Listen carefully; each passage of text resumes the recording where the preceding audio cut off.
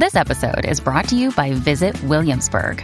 In Williamsburg, Virginia, there's never too much of a good thing. Whether you're a foodie, a golfer, a history buff, a shopaholic, an outdoor enthusiast, or a thrill seeker, you'll find what you came for here and more. So ask yourself, what is it you want? Discover Williamsburg and plan your trip at visitwilliamsburg.com. So how have you been? Oh, I'm good.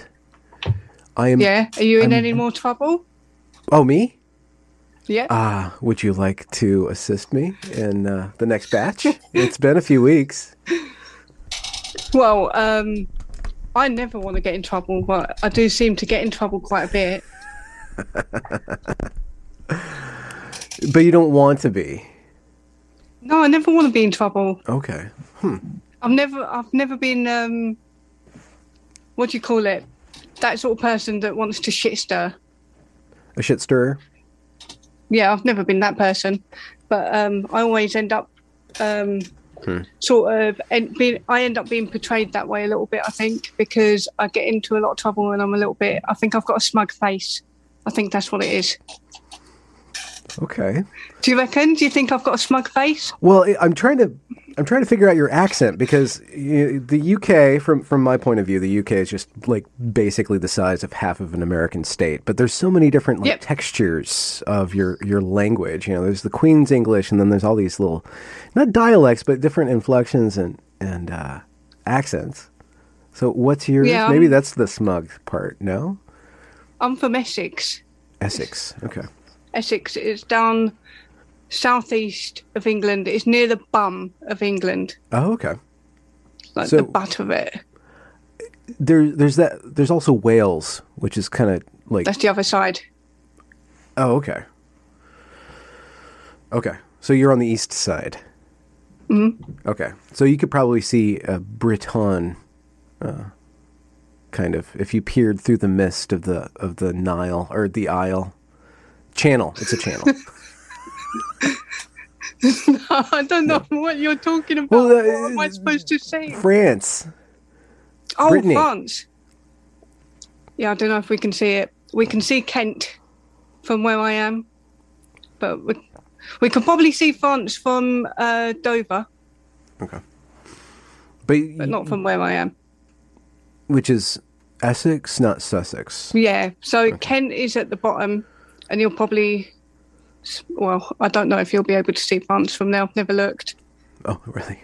Have you been to England before? Just through Heathrow or the airport, as I was making my way to Austria. Ooh, that sounds interesting. Yeah, it was an interesting time. Saw some good art. And, did you? What kind of art did you see? Well, I saw my first Vermeer in person, and it was like my eyeballs were licking a chocolate bar. It was so gorgeous. It felt so good. It was just this kinetic experience that I never felt my eyes being treated like that before. Yeah, I know the feeling. Like there are some things I look at, or some things I even paint, that make my eyes feel good. And I've been saying that for years, and people don't understand what I mean. It does. It's a good sensation to look at something nice, isn't it? Mm. Yeah, I mean, the sensory or the sensual aspect of visual art is really missing from the discourse, or the art criticism discourse, where we talk about beauty or the aesthetic and the abstract. But there's actually like a physical transference of pleasure in beauty.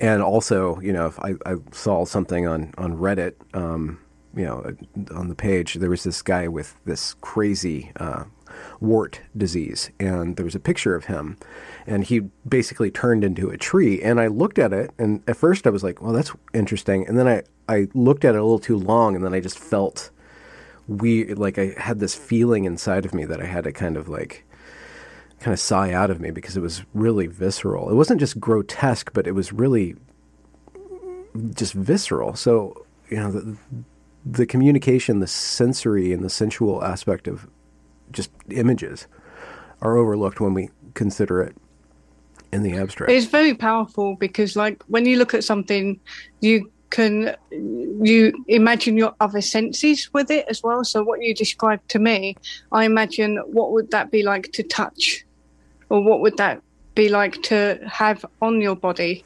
And I feel like if I look at a really nice painting with people in it, or even without people in it, you put yourself in it, don't you? And you imagine what it's like to be in that picture. Yeah, so the conduit of the imagination, like reconstituting or putting you into that reality, is really, really profound. And now that we're immersed in images so much, we can see that on a massive scale, like with the internet collapsing space and time. You see a video of somebody crazy acting thousands of miles away from you, but you're right there. You're in their head. You know, those crazy libs of TikTok videos are the stuff that we both deal in. You get into their head, and even though they're not a threat, you feel, you put yourself there. You do have a reaction to it as well. Like, I think that's why everything is multiplied on the internet. So if you see something that you don't agree with, it puts that fight or flight response in you, doesn't it? You react to it in that way. I wonder what that was like before the internet, when people had to see actual paintings up front. If it was a painting they didn't agree with, would they have just like, what would they have done? Like punched a painting? You can't punch that if it's on the internet. You can't just go, I hate it. You can't just do that. Well, but there is, what is it called? Iconoclasm. We still participate in that. We have images create very strong reactions in us, or political circumstances make an image change its properties, its social properties. And there's a lot of iconoclasm throughout European history. Especially, I studied that actually. My first course at Evergreen was just studying how political dimensions and social spaces bore down on the act of destroying the image. And I think we do that on the internet too. It's just we use another image, or we deface the image somehow, or turn it into a meme, or we bracket it in another context, right? Snark, perhaps. Yeah, I feel like that's interesting what you said about the political context of it changes, because I feel like that happens with my art a little bit online. So the things that I am portraying in my art would have been completely meaningless 10 years ago or 15 years ago. And now the topics that I'm covering in my art are sparking a strong reaction. Mm-hmm. I mean, yeah, it's interesting. The icon behind you of a dinosaur has a particular significance now. It does. Due to women's, what would it be called? Like kind of the women's movement currently in Britain. All of a sudden they adopted the dinosaur. I think somebody called them a bunch of dinosaurs. Yeah, David Lammy said that women are a bunch of dinosaurs holding rights. So okay. I mean, I've painted dinosaurs before, but it felt different when I painted one this time. Really? Yeah. Different in the intention, or different in the... Different in what it means. I mean, when I've painted dinosaurs or put a little dinosaur in my painting before, it's always been cheeky. It's always been to put a little dinosaur in there. It'd be fun. But now I put a little dinosaur in a painting, and I know it's not just fun. It's got a meaning. It's got a meaning to other people that means something else to what it did 15 years ago. That's what I mean by it's interesting, though, isn't it? Yeah, I just published, or I will be publishing right after we're done here, an interview with a friend of mine, well, at least a fake friend of mine, an internet friend of mine. We haven't met in person. Fake friend. No, I didn't mean fake, but like a simulated friendship we have, because we interact through camera and audio and text. And we dove, it's Wokel Distance, and we dove very deep into the iconography of our age, and how the image is overtaking the statement. The image is overtaking the word at this point in a certain respect. And the image doesn't have the same properties as a sentence. A sentence can tell you something very specific. Language was designed to do that. And of course, you can be a poet or a prophet and stuff ambiguity in there. But an image, his example was a picture of an orange on a table doesn't tell you anything, but you can start to have, there can be symbolism in there, there can be meaning in there, but it's not explicit unless there is a context around it or a little plaque on the side that tells you this means that. But those statements, this means that, are in words. They're not in the image. And when art is politicized or art is made for politics, it has a different texture or a different way of conveying sense or conveying meaning that doesn't translate into a policy necessarily, but it starts to cause affiliations, like with the dinosaur means an affiliation now, right? It doesn't mean anything other than a cheeky reference or at first there was snark to it, but the women owned that. And now they dress up in dinosaur costumes and they harass people who are very frail in the emotions by standing on street corners. Right. Because how powerful that they've become because of that group dynamic. So I'm just wondering your experience of watching your art become politicized or become imbued with meaning. I've had a lot of feelings about that. I think sometimes I'm not quite sure where I stand with it, because I didn't, when I first started the portraits of the women that I like, that wasn't initially a political point to be made. That was a celebration, and here's all the people I like who are doing something important right now. Some people might argue that is political. Well, if they're doing things that are political, then... Right, so some people would argue that's political. And before I did that, when I was like quite a lot more hardcore on the left, which I don't consider myself to be that hardcore anymore, I did get a lot of stick for not being more political with my art. And I used to make the argument that I don't want to be political with my art because it's my escape, and it's the escape from the madness of the world. But what I seem to have done now is jumped into it with my art a little bit. I'm still jumping out of it a little bit with the paintings. I see the digital and the painting as separate worlds as well. So my digital art is very much me praising and celebrating the things around me that I think are positive in a time that is really, really dark in a lot of ways. And then this stuff, my paintings, that is just another world. That's not this world. That's not where we are. And it's a nice place to be sometimes. Yeah. Could you describe that word and feelings or... That's a hard question. I think it depends on the day as well. I probably have different ideas every day. But I think that world is a lot quieter in terms of the noise around us that we experience now with all the overstimulation. So I do a lot of detail in these paintings and a lot of fine lines and stuff. But when you step back from the painting and you look at it, in my opinion, it's a quiet space to be. It's very it's lonely in a way, but it's nice. It's comforting. It's a safe space. I did a lot of I never pursued art too much, but I did a lot of doodling for a few years, and they became more and more ornate. And I remember one day I was in this cafe. I think I was a little stoned. This is back in the 90s. Okay. And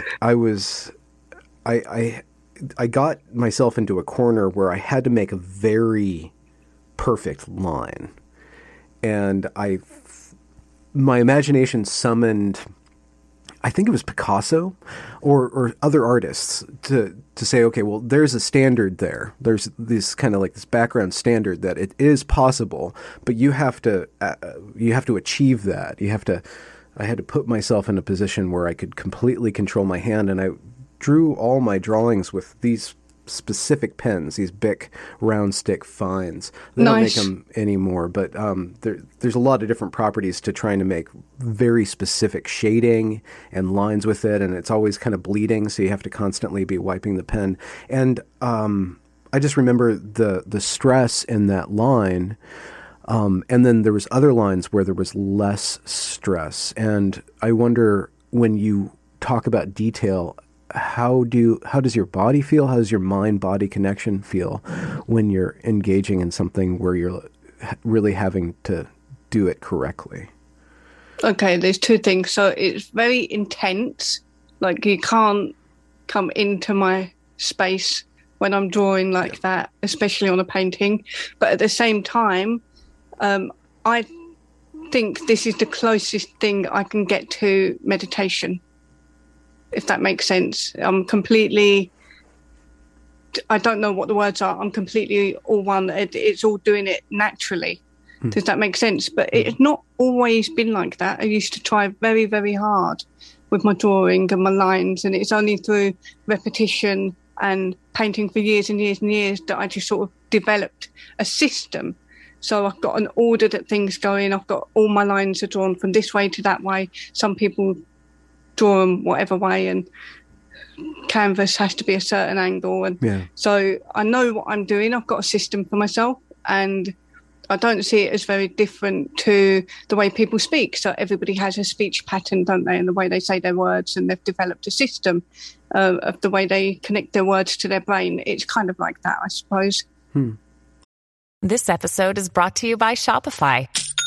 Forget the frustration of picking commerce platforms when you switch your business to Shopify, the global commerce platform that supercharges your selling wherever you sell. With Shopify, you'll harness the same intuitive features, trusted apps, and powerful analytics used by the world's leading brands. Sign up today for your $1 per month trial period at shopify.com/tech, all lowercase. That's shopify.com/tech. Does, when you're in that space, is there surprises there? Is there kind of some sort of communication or journey that you're on? And sometimes, I mean, I start off very in my own head, and sometimes I get more in my head, but it's not in a stressful way. And then sometimes I am just, what is the word? You're good with words. What's the word when people got into the pinnacle of their meditation? There's a flow state is really common that is proto-religious. It can describe any sort of action. I think it can be like that, but I don't want to say it like that because it's pretentious. It's incredibly pretentious of artists to claim that they've reached some sort of higher state while they're doing their art.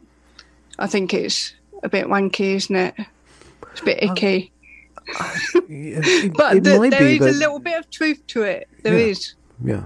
I was, again, going back to my recent college experience, I went to Evergreen State College, and I decided that I was going to try to write a novel for every course that I was in. And one of the novels, so I was just always just producing and producing and producing, just like no stops, just keep on going. And I got into a flow of it, and I'd written a lot before then, so I didn't have to work on certain mechanics of sentences and stuff. And I kind of had the basic knowledge to kind of create that system where I could get into that state. And there was this one character that I found. I think she was in Sussex. Or Sussex. I think she was in Sussex. It was 1750s, and she was in a very early version of a madhouse or mental institution. And the doctor had told her just to write. And she had this way of writing that was tidal. It like this ocean where she would just go and go and go in this churning. And I got into this place where I started to be able to channel her or hear her. And when I tried to explain that to my professor, she's like, oh, so were you, she was trying to talk about that artistic, that romantic artistic idea. And there is a truth to it, but it's also... It's not like the character doesn't exist or isn't me, but there was some quality to it where it's ineffable, and I think it conveys itself on the page. I think that particular work, that however many words it is, that character just has a richness and depth to her that is far greater than many of my other characters, because I had a different relationship to her. Maybe because I was in love with her in a way, not romantically, but I had a sense of love for her that she was reflecting back to me. Was there an element in it of wanting to be like her? In terms of being her ability to write? It was like a fascination with somebody who didn't have to worry about making sense. She didn't have to worry about, because she was crazy, and so she just was, and her mind would go wherever her mind wanted. And she didn't have to tell a story. All the different things that I have to do as a writer, tell a story, make it make sense. It's just like that doesn't matter. None of this matters.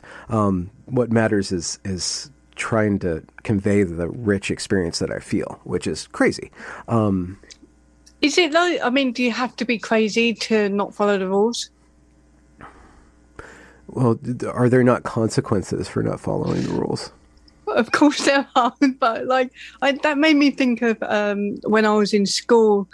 I used to do, my art's pretty much not changed that much since I was in school, and I'm very big on the thick black outlines on everything. My teacher told me off in front of the class, and she said, you don't do black outlines in art. That's not art. And I remember, I don't know if I said it, but I remember thinking, but Van Gogh draws black lines on everything. What are you talking about? But then he was crazy, so he's allowed. Okay, yeah. Yeah. But then I think, do you have to be crazy to not follow the rules of writing? Or do you have to be crazy to not follow the rules of art? Well, it depends on the purpose of the art. So with writing specifically, you have to make sense on a certain level for people to pay attention to you, because they have to get into a state where they follow your thinking. With painting, you have a little bit more wiggle room, but you still have to capture attention and hold attention before you can change or affect attention. With painting, you can basically do anything as long as you can bullshit your audience into buying it. Right? Well, if you're talking about like abstract expressionists, they put that all the way to the ceiling. Yeah, for sure. Yeah. Yeah. But that bullshit and so there's pretension and there's romanticism about madness and creativity and the genius. And then there's the pretension of selling things, and which is really interesting, because I was listening to this short documentary on Larry Fink, I think his name is. He's the head of BlackRock, which basically is the most powerful organization or corporation in the world. They own everything. And what he did, because he had some failures over time, and after the financial crisis in 2008, he decided he went after fine art, and he made that a commodity where people would buy and sell shares in art, so that this art had this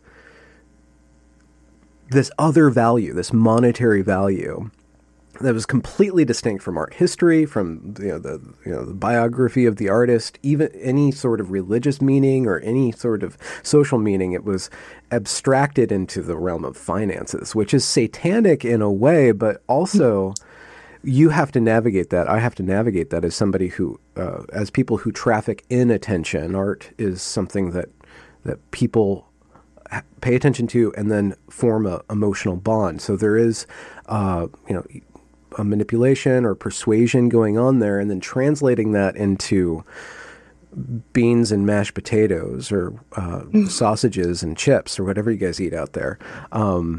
You have definitely not beans and mashed potatoes. I was thinking of Helen Pluckrose. Okay, what is a cuisine from your city? Well, people do eat beans and mash, but you ain't going to see me eat it. Okay. Jesus. Okay. I'm not a monster. Okay, no. All right. But you still have to eat something. Oh. Well, chips and beer does pretty good, doesn't it? Yeah. Oh, yeah. Wow. I want to visit you now. I just want to eat chips and beer. Yeah, you need to go down the seafront and get chips down the seaside and have a beer. Okay. That's nice. I'll have to make some art to do that. But you still have to translate that somehow. So what were some of the lessons that you learned in order to be a professional artist or to be able to afford to make art? Blimey. Well, I've been an artist for 10 years, and I think when I started off, I was just like swapping paintings for a bottle of vodka and stuff like that. I was a little bit, but that is pretentious. But that is what I did in my early 20s. Okay. I don't know. I was a little bit wilder, I think, and I like to party, and I swapped paintings for drinks, and I went out, and then, you know, I, for a period of time, didn't make money on art, so I've had jobs and stuff in between, and there's always been a wrestle, because when I was on the scene I've just come from, which was like the music scene and it's hardcore lefties, and I don't know what else to call them, and I know people say, oh, you shouldn't say left and right, but let's just for now say hardcore lefties. There's a lot of frowning upon making money from your art in the art scenes and the music scenes, and it's not a good thing to do. Okay. They want it to be political, but they don't want it to be monetized. That's an interesting dialogue. So it has to have social, political meaning, but it can't have financial meaning. That's interesting. Yeah, there's a lot of frowning upon it, and then there's a lot of not so much goodwill if you succeed because you're a sellout, right? So it's a bit of a complicated thing being an artist, but especially if you do make money, I still see artists now that talk to me and they say, oh, you know, I'd love to sell my paintings for this and this and that, but I wouldn't dream of doing that. And I kind of feel like, why wouldn't you want to sell your paintings for a lot of money? Why wouldn't you want to make a lot of money? And they talk about it as if it's dirty, like you're compromising your integrity if you sell your art. Yeah. But if you want to be an artist and you want to be prolific and you want to make a lot of work, you're going to have to make a living and make time for this art. Yeah.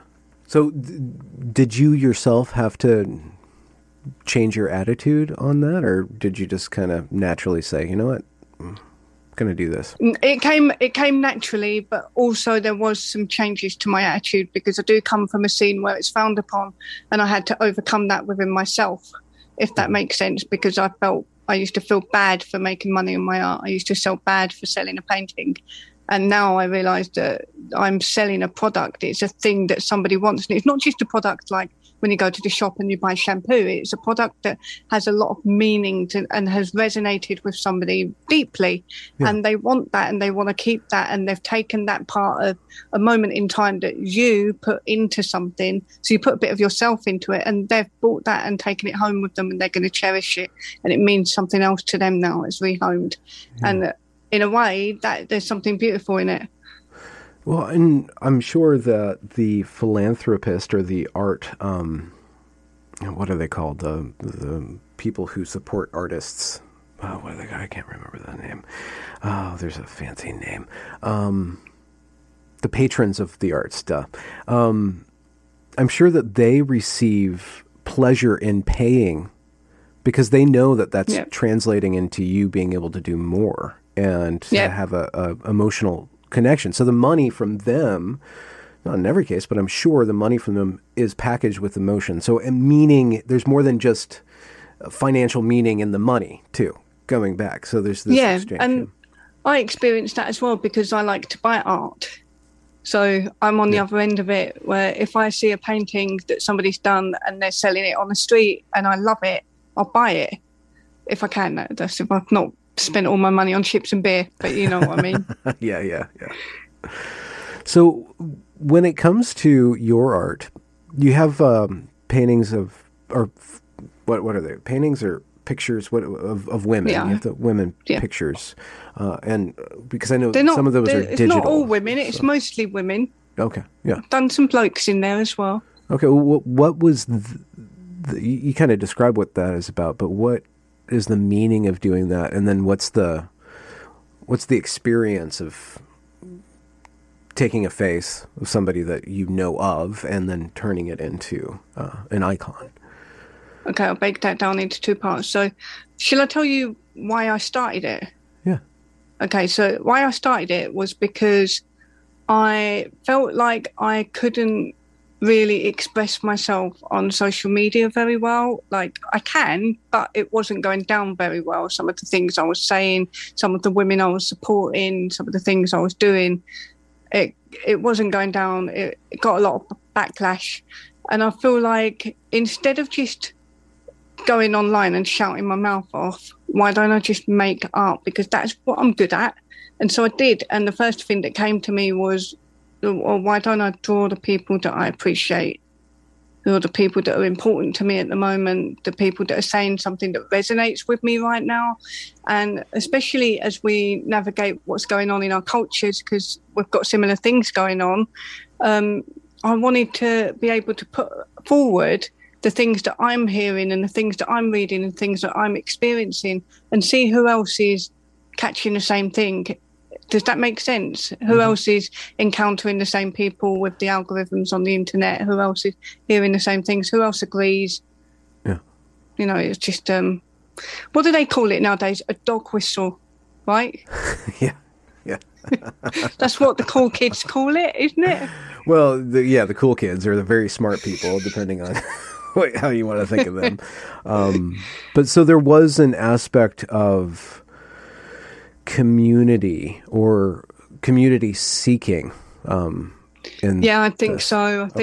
I don't think I realised that till you just said it, but I think that would be true. Yeah.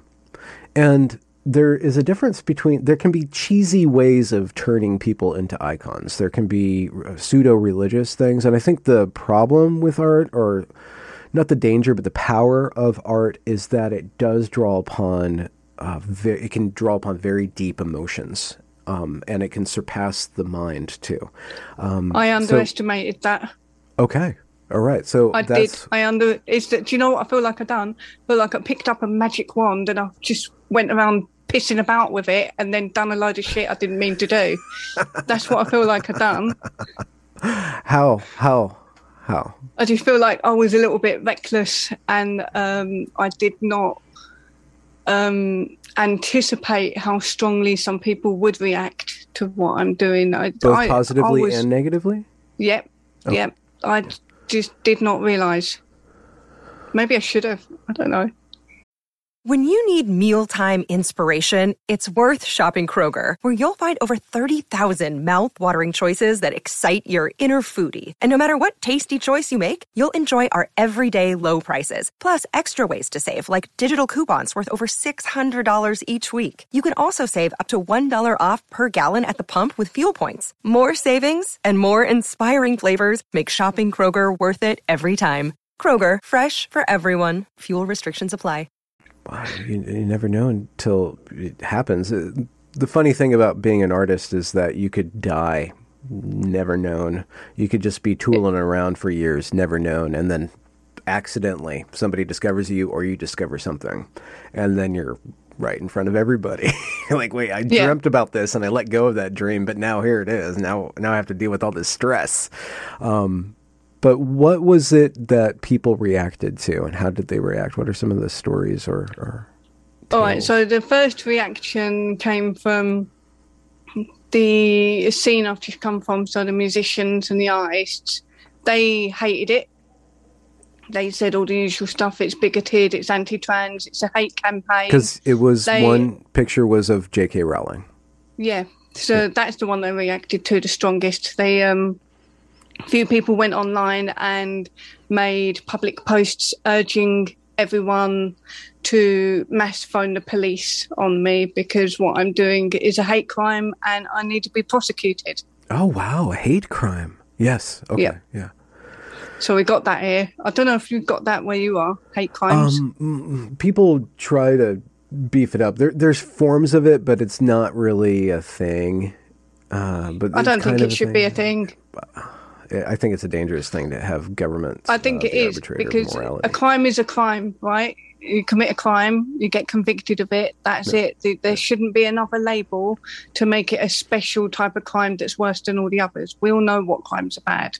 Yeah, well, in they're the all bad, realm but- of art, I suppose, and I've had a little bit of wrangling about this recently, there is defamation that can occur, or libel through the caricature or other forms. So there is some sort of legal value in visual art, but in America specifically, we're pretty anything goes, though you can get social repercussions and consequence culture if you go after a racial group. That is a no-no, or accentuate people's racial characteristics in order to slander them because of the history of anti-Semitism and anti-blackness. But you didn't do that. Your picture of J.K. Rowling is a nice drawing of her. Yeah. I think all my drawings are quite nice drawings of people. I didn't quite understand it at first, but with regards to things like that, the negative side of what's happened, that's I suspect is more personal than it is about whether or not I believe in this new spiritual religion. I think it's the people that have gone after me, I know very well, or I did know them very well. So, but there's a lot of people now going after me on the internet that just join in because I don't know who they are, because you know what it's like on the internet. There's a lot of fake profiles with anime pictures and trans flags and BLM and all that stuff and pronouns, and I won't stand for bullying, and they're the biggest bullies going. So, But so the personal consequences are much more valuable or meaningful than these public or pseudo-public consequences. Yeah, I think so. I think they're much, well, I think they can be, but also I'm the sort of person that if I get kicked for doing something that I want to do and it's not hurting anybody, then I'm just going to do it again regardless of how much you beat me for it. Does that make sense? I'm just going to keep getting back up and do it again. In fact, I might even do it more. Yeah. I'm that person. Yeah. Unintentional shit stirrer that you are. Well, it's not that I want to be like that, because I've spent a lot of my life very much trying to being a people pleaser. But what I've come to realise in my grand old age now is that there's really no point. There's not a lot of point to trying to make sure that people are not going to be upset by you, because somebody always is. So I just got to roll with it and accept myself as who I am. What did the negative reaction to the J.K. Rowling specifically drawing picture teach you about those people and their belief? Not necessarily like the personal personalities, but the belief system. Did that teach you or show you something that you were not aware of? Yeah, it taught me the belief system that I didn't realise at the time until this happened. It gives people permission to behave in ways that they would frown upon in every other area of life, apart from in that belief system. And I think people enjoy it and they're getting power out of it, or a sensation of power. And I didn't realise that until this happened. So now I'm very sort of aware, and I'm still doing the drawings, I'm still doing the paintings, so it hasn't stopped me, but it's made me very much more understanding of what it is I'm getting into every time I put a piece of art on the internet. Does that make sense? So I'm a little bit harder about it now. I'm a bit tougher. I don't really care what people say. And so you've seen that people can act good when they say they're doing, or they can act bad when they say they're doing the right good thing. That's there's this weird kind of but they disguise it as they disguise it as they're trying to save people, aren't they? They're trying to save them. They're trying to save their souls. Yeah, or save them from suicide exactly that. is one thing. Yeah. And did you become aware of your virtues, your values in this, or say, wait, I wanted to do that at some point too, and even if you didn't, and I'm not accusing you. I don't mean to accuse you of that. But. No, I did become aware of where I come from and where I'm going. So I've always grown up being quite very much politically on the left, and I've never really been heavily political until around about 2013, and I put it down to there when you started getting more politics on Facebook and things like that, and then I became very heavily political on the left, because that is all around me. I was on the art and music scene.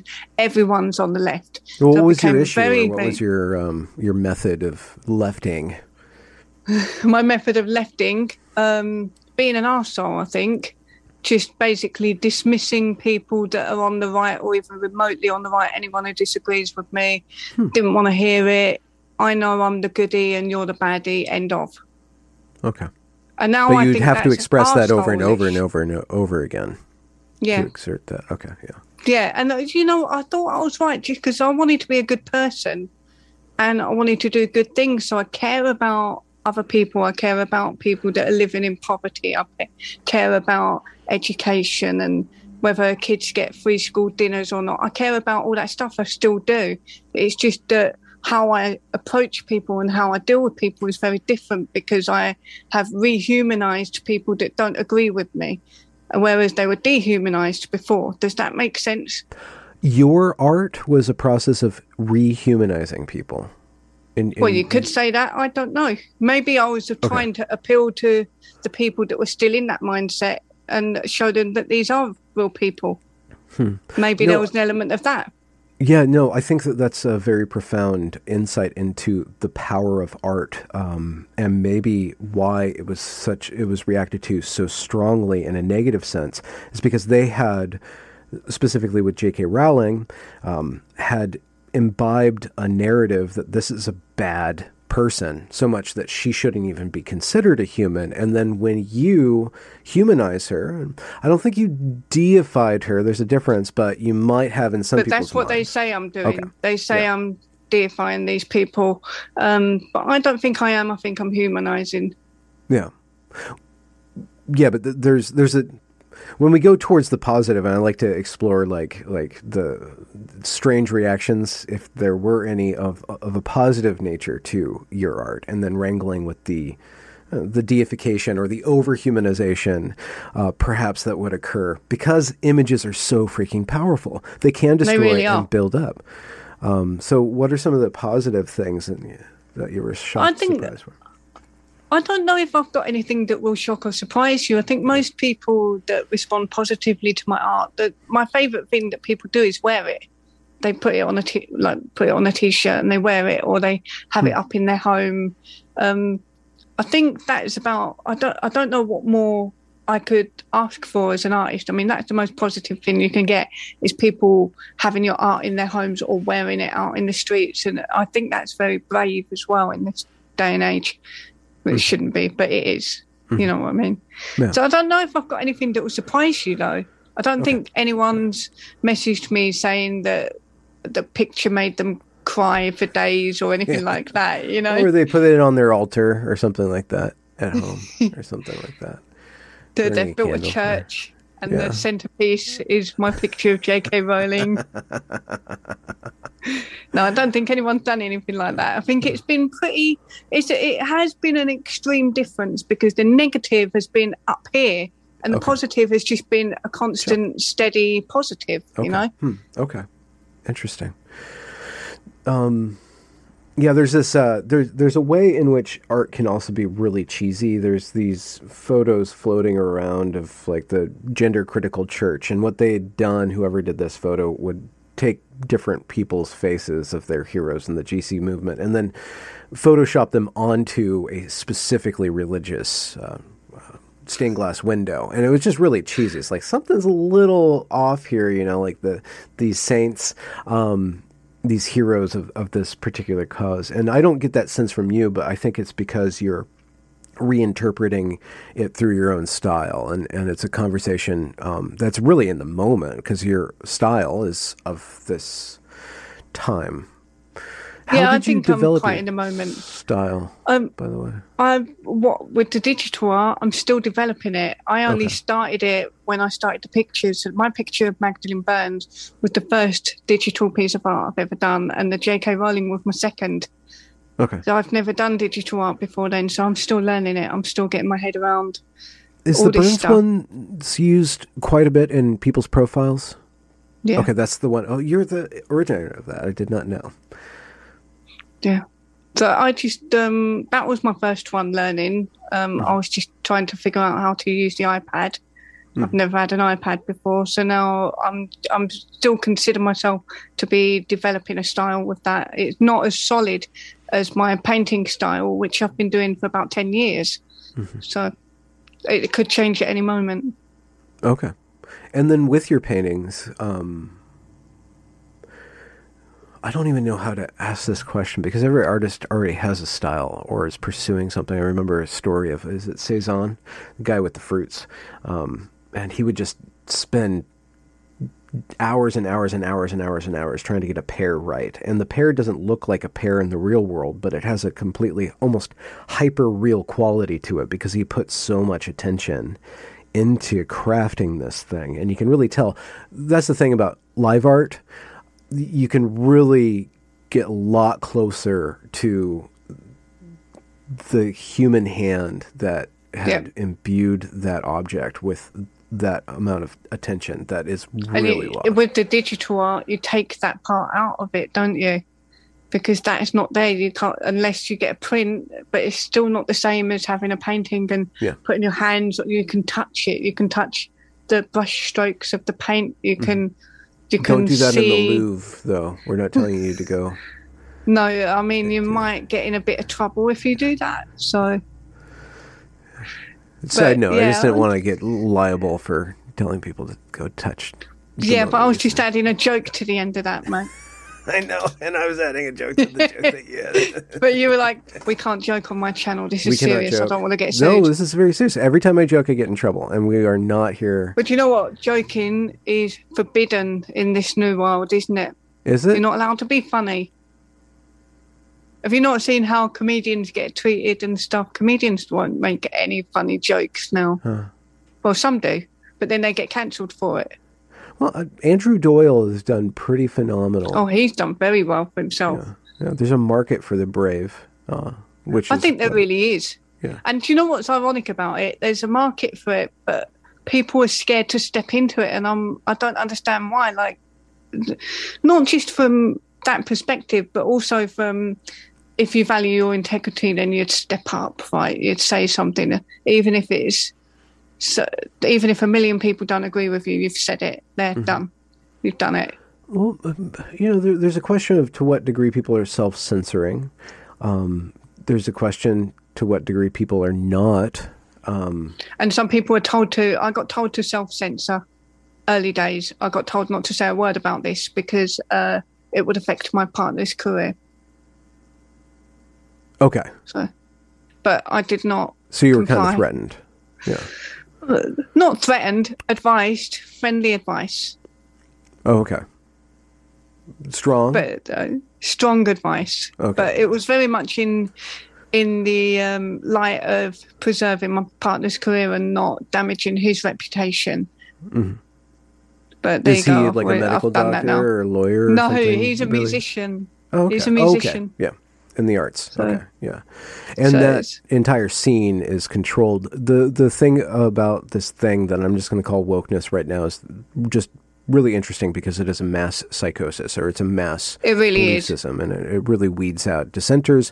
Or, like I was going to say, not people. It's not just that people are cowardly or people are self-censoring, but maybe a lot of people just don't have strong opinions on this and just kind of go along with whatever. And it's like, I don't really have an opinion. I'm not a person who has opinions, which they are the silent, strong type that we always overlook, especially in the realm of discourse, which is all built out of people who have opinions and will stand up to this or that thing. Yeah, I suppose I'm a bit more opinionated than I thought I was. Do you know what? I always used to get called opinionated when I was a kid, and I never used to know what it means. It used to really piss me off.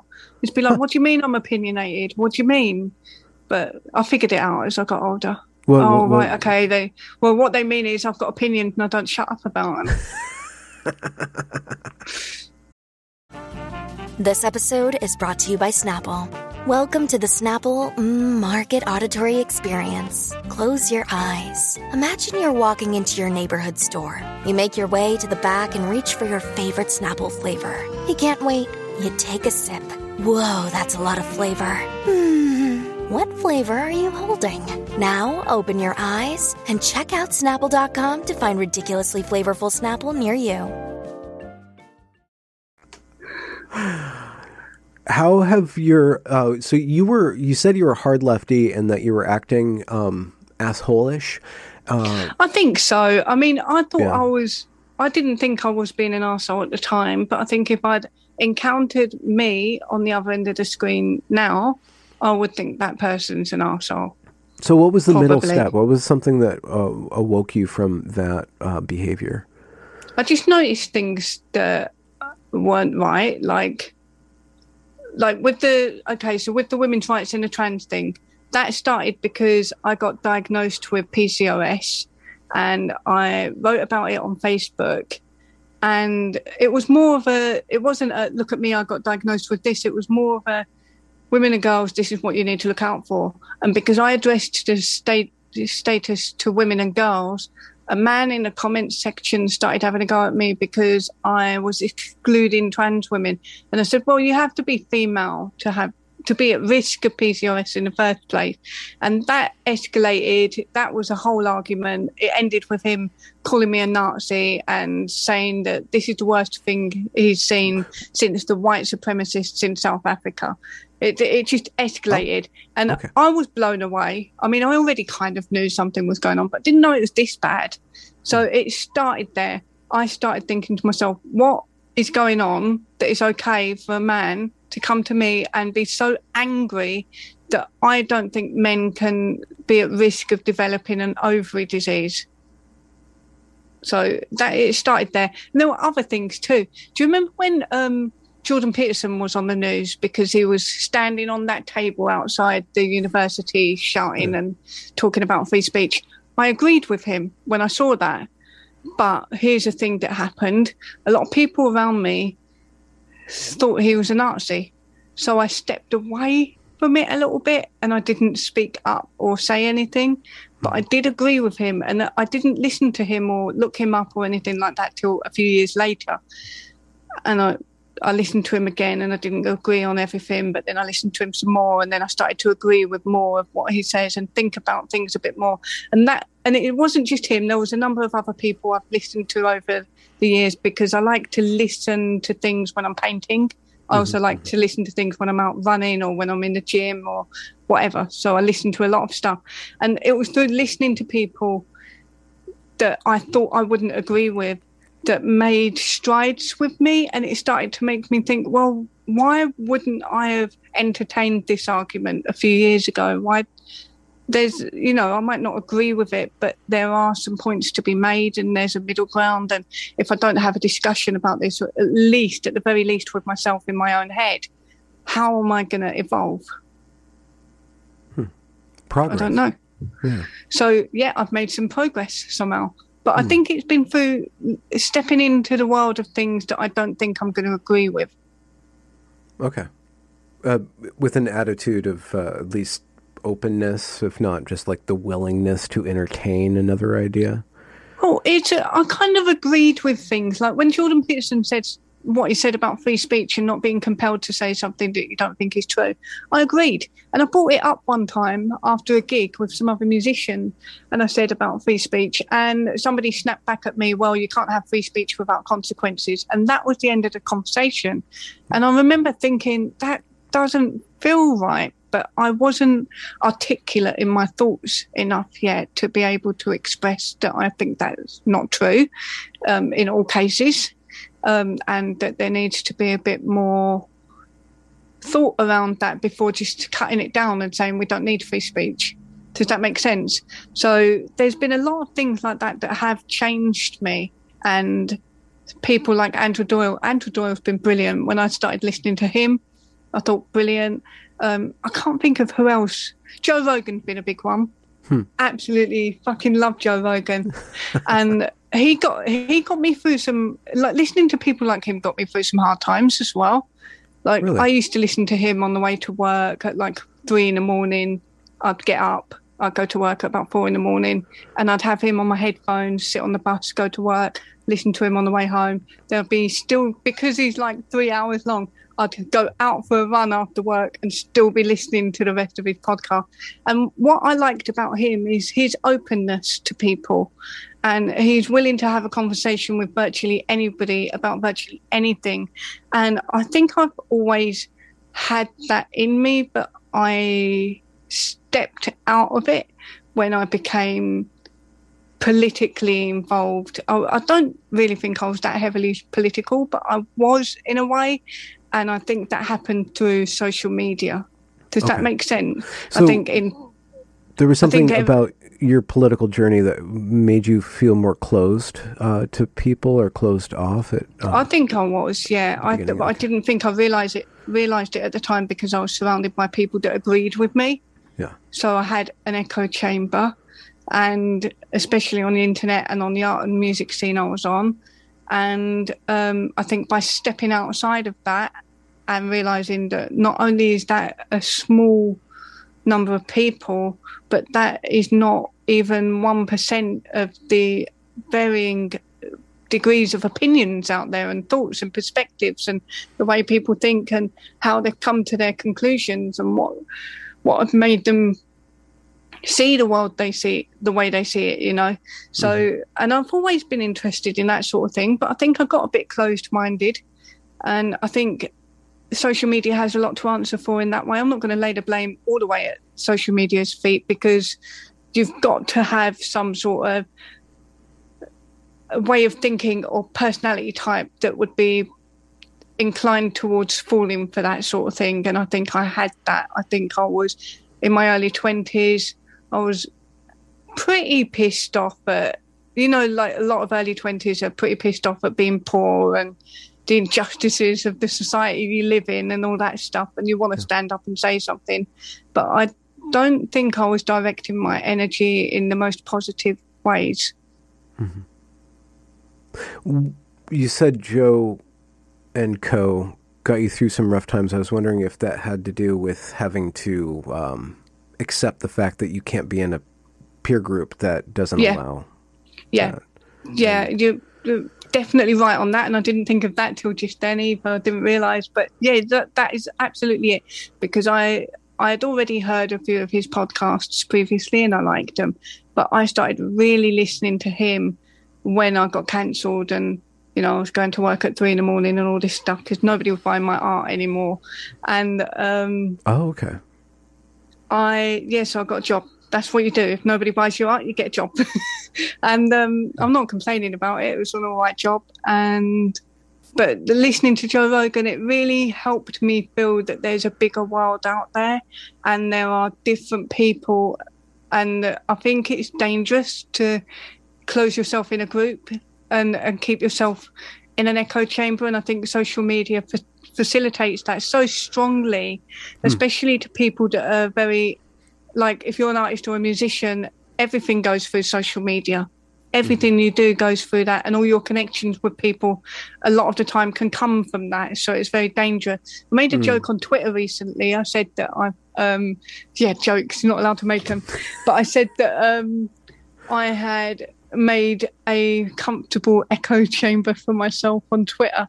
So and I feel that way. I feel like, am I echo chambered again now? Do I need to step out of that? Do I need to, and how would I do that in a way that doesn't create devastating consequences to me in my life? Yeah. There's a trade-off. The relationship one has, especially as an artist or as somebody who is trying to make their way in the digital space on a professional level, is that it's all about audience, and you build your audience, which is basically an echo chamber, and you'd have to figure out or be lucky enough to do something either apolitical or polypolitical, something that you can go around into all these different groups and pop your head over here and pop your head over there. But there are certain people in certain groups who see you as violating the echo chamber, if you pop up in that echo chamber, if they accept you in that echo chamber, and then they automatically assume that you will agree with everything in that echo chamber. It's like, I've had that already. I've experienced that when I did a portrait of Buck Angel, and I did one of Fionn Orlando, and that was not good. There are people that appreciated it. Yeah. And appreciated it for what it is, but there were people that gave me a hard time for it, and that got to me because that wasn't long after I got cancelled, and you're like, oh no, not again. Yeah, I was like, I didn't come out of that to go through it again. Okay, that's my mindset. I didn't come out of being cancelled and going through this personal transformation in terms of like realizing that there's more out there and there's more to people than you think, and that it's interesting and I want to know about people, to be shut down and told that I have to conform to another group. That's not what I'm going to do. I didn't go from one ideology to another. That's not how I want to live. So how did you change your attitude when you found another cancellation opportunity at your doorstep? Well, I just came to the conclusion that I've just told you just now, that I'm not going to go for it again. And you can put me through it, you can try, emotionally, but you can. People can cancel me again if they want. They can put me through it, but I'm just going to keep doing what I do and do it how I want to do it. I think that's the only way you can fight through having to have an obligation to be ideologically loyal to anything. I don't want to be loyal to any ideology because I'm exploring. I don't want to be tied down. I don't want to be told that I can draw this but I can't draw that. It's not up to you. I draw what I feel is right at the time, and I could be wrong in the future. There might be people that I draw today that I don't agree with later, and I accepted that when I started the drawings. That attitude toward exploration or curiosity is maybe the technical term is openness, but I'm not really sure. Openness to new experiences is not the same thing as actively seeking them out. I wonder what is the relationship with that and your creativity, or if that was what compelled you to begin to produce content. I reckon there is a correlation between openness and creativity, because you've got to be somewhat open to be creative. You've got to be curious, haven't you? Do you see, is there art that you see that is coming from a closed, not necessarily your own, but is there any examples of closed art or art that isn't? I mean, what do you mean by closed art? Do you mean like politically closed or emotionally closed? Yeah. Well, I'm looking for if there is an openness to creativity. What is the art that is, what's the opposite of that would be, show up in art? And I bet there is some art that is, I think if you look on the front page of Netflix, you'll probably see a few examples. Do you reckon it's that sort of art is not very open? Well, it seems to be the case. I'd have to think about it.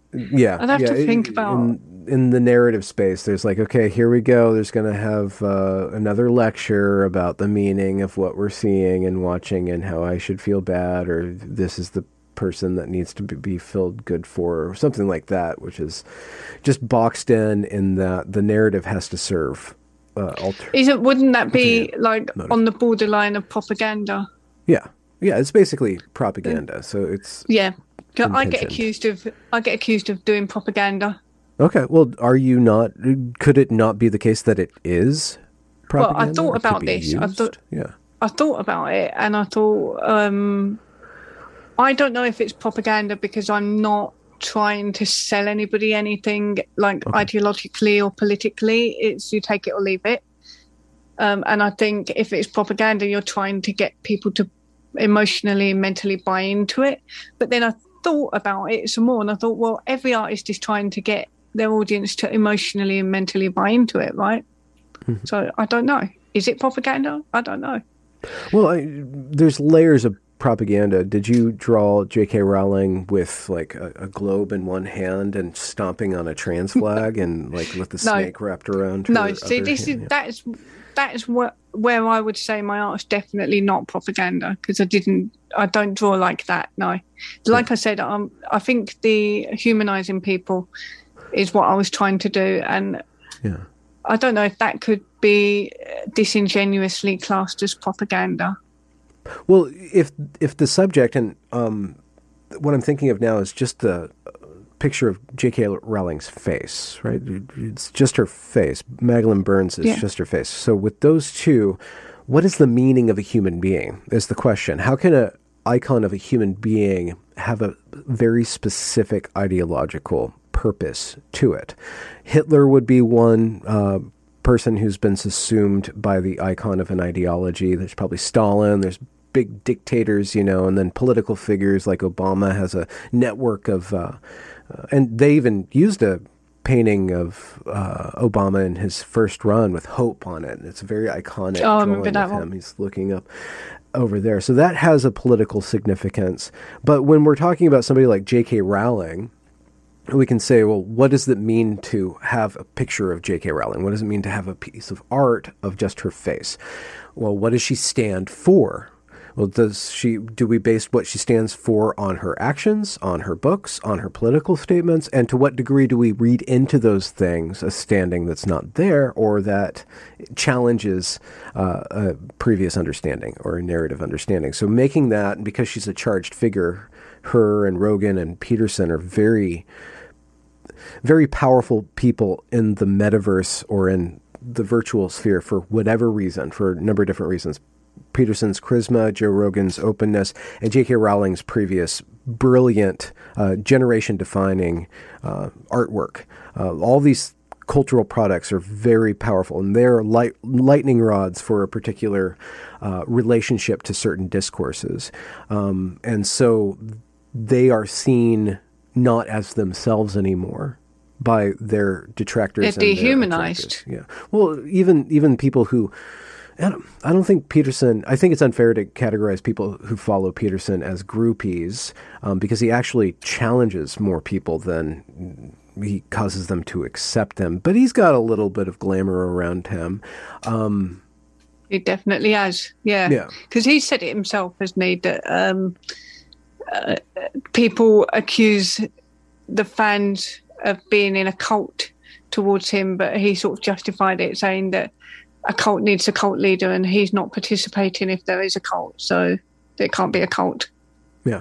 Well, it's like the life of Brian, He was accused of being a messiah and he did everything he could in his power to stop it from happening, but it was the will of the people to have Brian as the Christ, right? So there's only so much divorcing one can do against their persona, especially when it reaches a certain mass. Speaking of that, on the other side of being an internet artist and having opinions, what is your relationship with how people see you online? Not just enemies and friends, but is there like this brand or persona that you're kind of conscious of cultivating or understanding? I'm pretty much myself. Yeah, I've learned to just be myself on the internet, and I've had a lot of, because I grew up with the internet to an extent. Like I didn't get social media until I was like 19 or something, but. Mm-hmm. So I've learned to just be myself, and that's all I can do, because everything I've learned in the last few years is if people are going to hate you, they're going to hate you regardless. Okay. So, and if people are going to like you, they're going to like you hopefully like you unconditionally, not on the terms that you agree with them. But some people do like you on the terms that you align with their views, and there's nothing you can do about it. Is there... You brought up pretension earlier on in describing the artistic process, and something to be aware of. But authenticity is also can be a bee in somebody's bonnet, a search for authenticity or something like that. Have you been conscious of that, especially post-20s? I don't know. I've not thought of it that way, but I do think the narrative around authenticity has been overblown. I think like people think that everything's about searching for your authentic self nowadays, isn't it? And people don't want to hear it, really. I mean, it's all me. Okay. People don't want to hear it. But at the same time, like, if you want to be authentic, you've just got to do it for your actions and the way you live. Okay. And speak and draw. Oh, yeah, that too. And that too.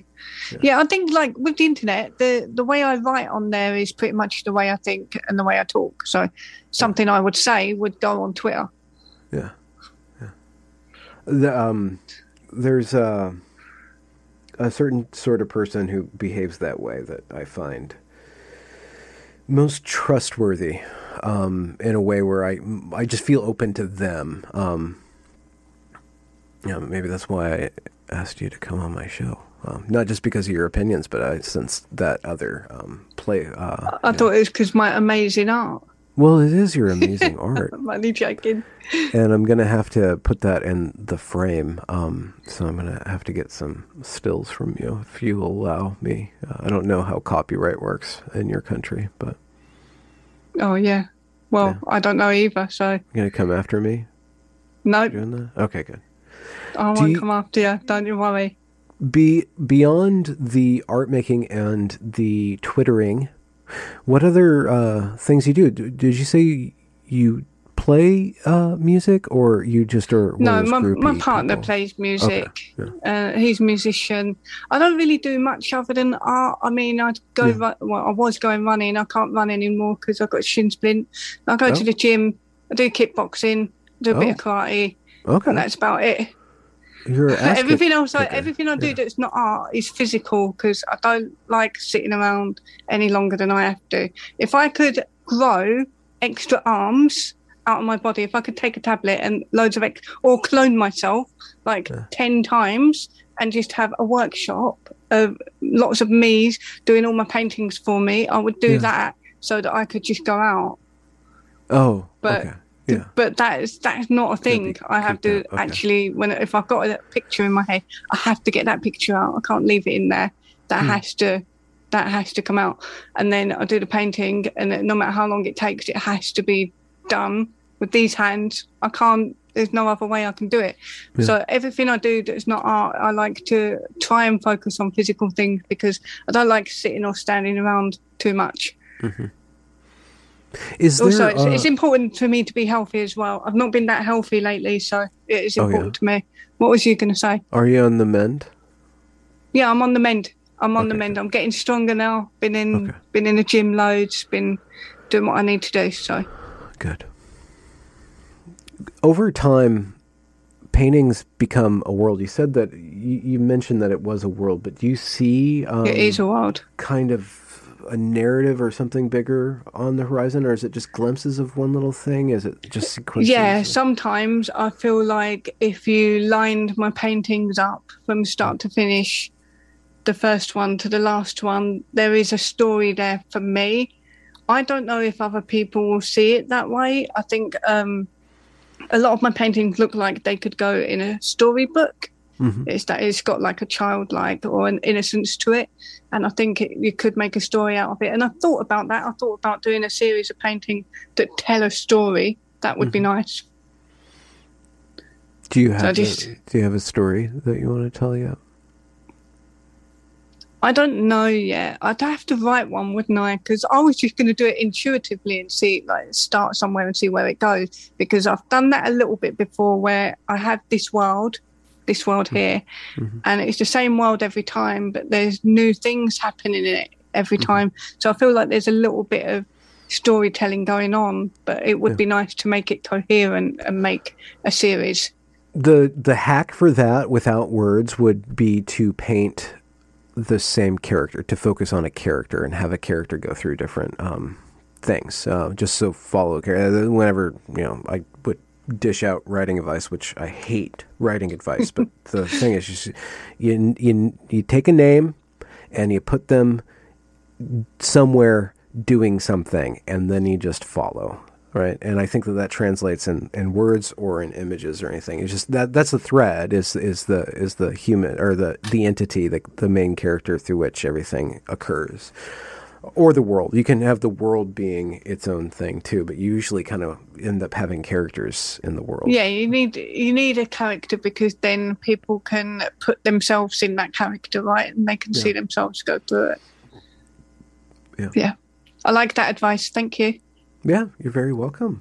You are very far away, but chips and beer. Yeah, down the seaside. Yes. If you whether come to England, Brittany is there or not. Brittany? Isn't that the region of France that's across the channel? Maybe I'm wrong.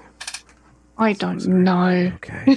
I'm always wondering who that really is. Bad right now. Brittany. But if you come to England, right, come to Essex, we'll go to the seaside, we'll have chips and beer, and I'll take you kickboxing as well. We'll have a little punch out. Oh, shit. Okay. You will love it. I won't hit you. Oh, that's fine. We'll record it and put that online, and people will find much pleasure in me getting my ass handed to me.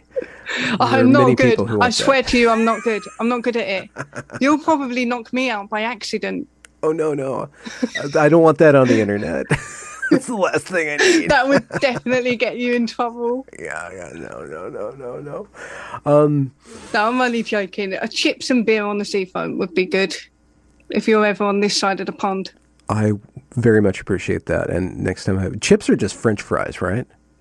But because you guys hate the French, you don't call them French fries, right? No, that's not the reason. Our chips are actually better than French fries. Okay. French fries are like this big. Yeah. It's the much bigger.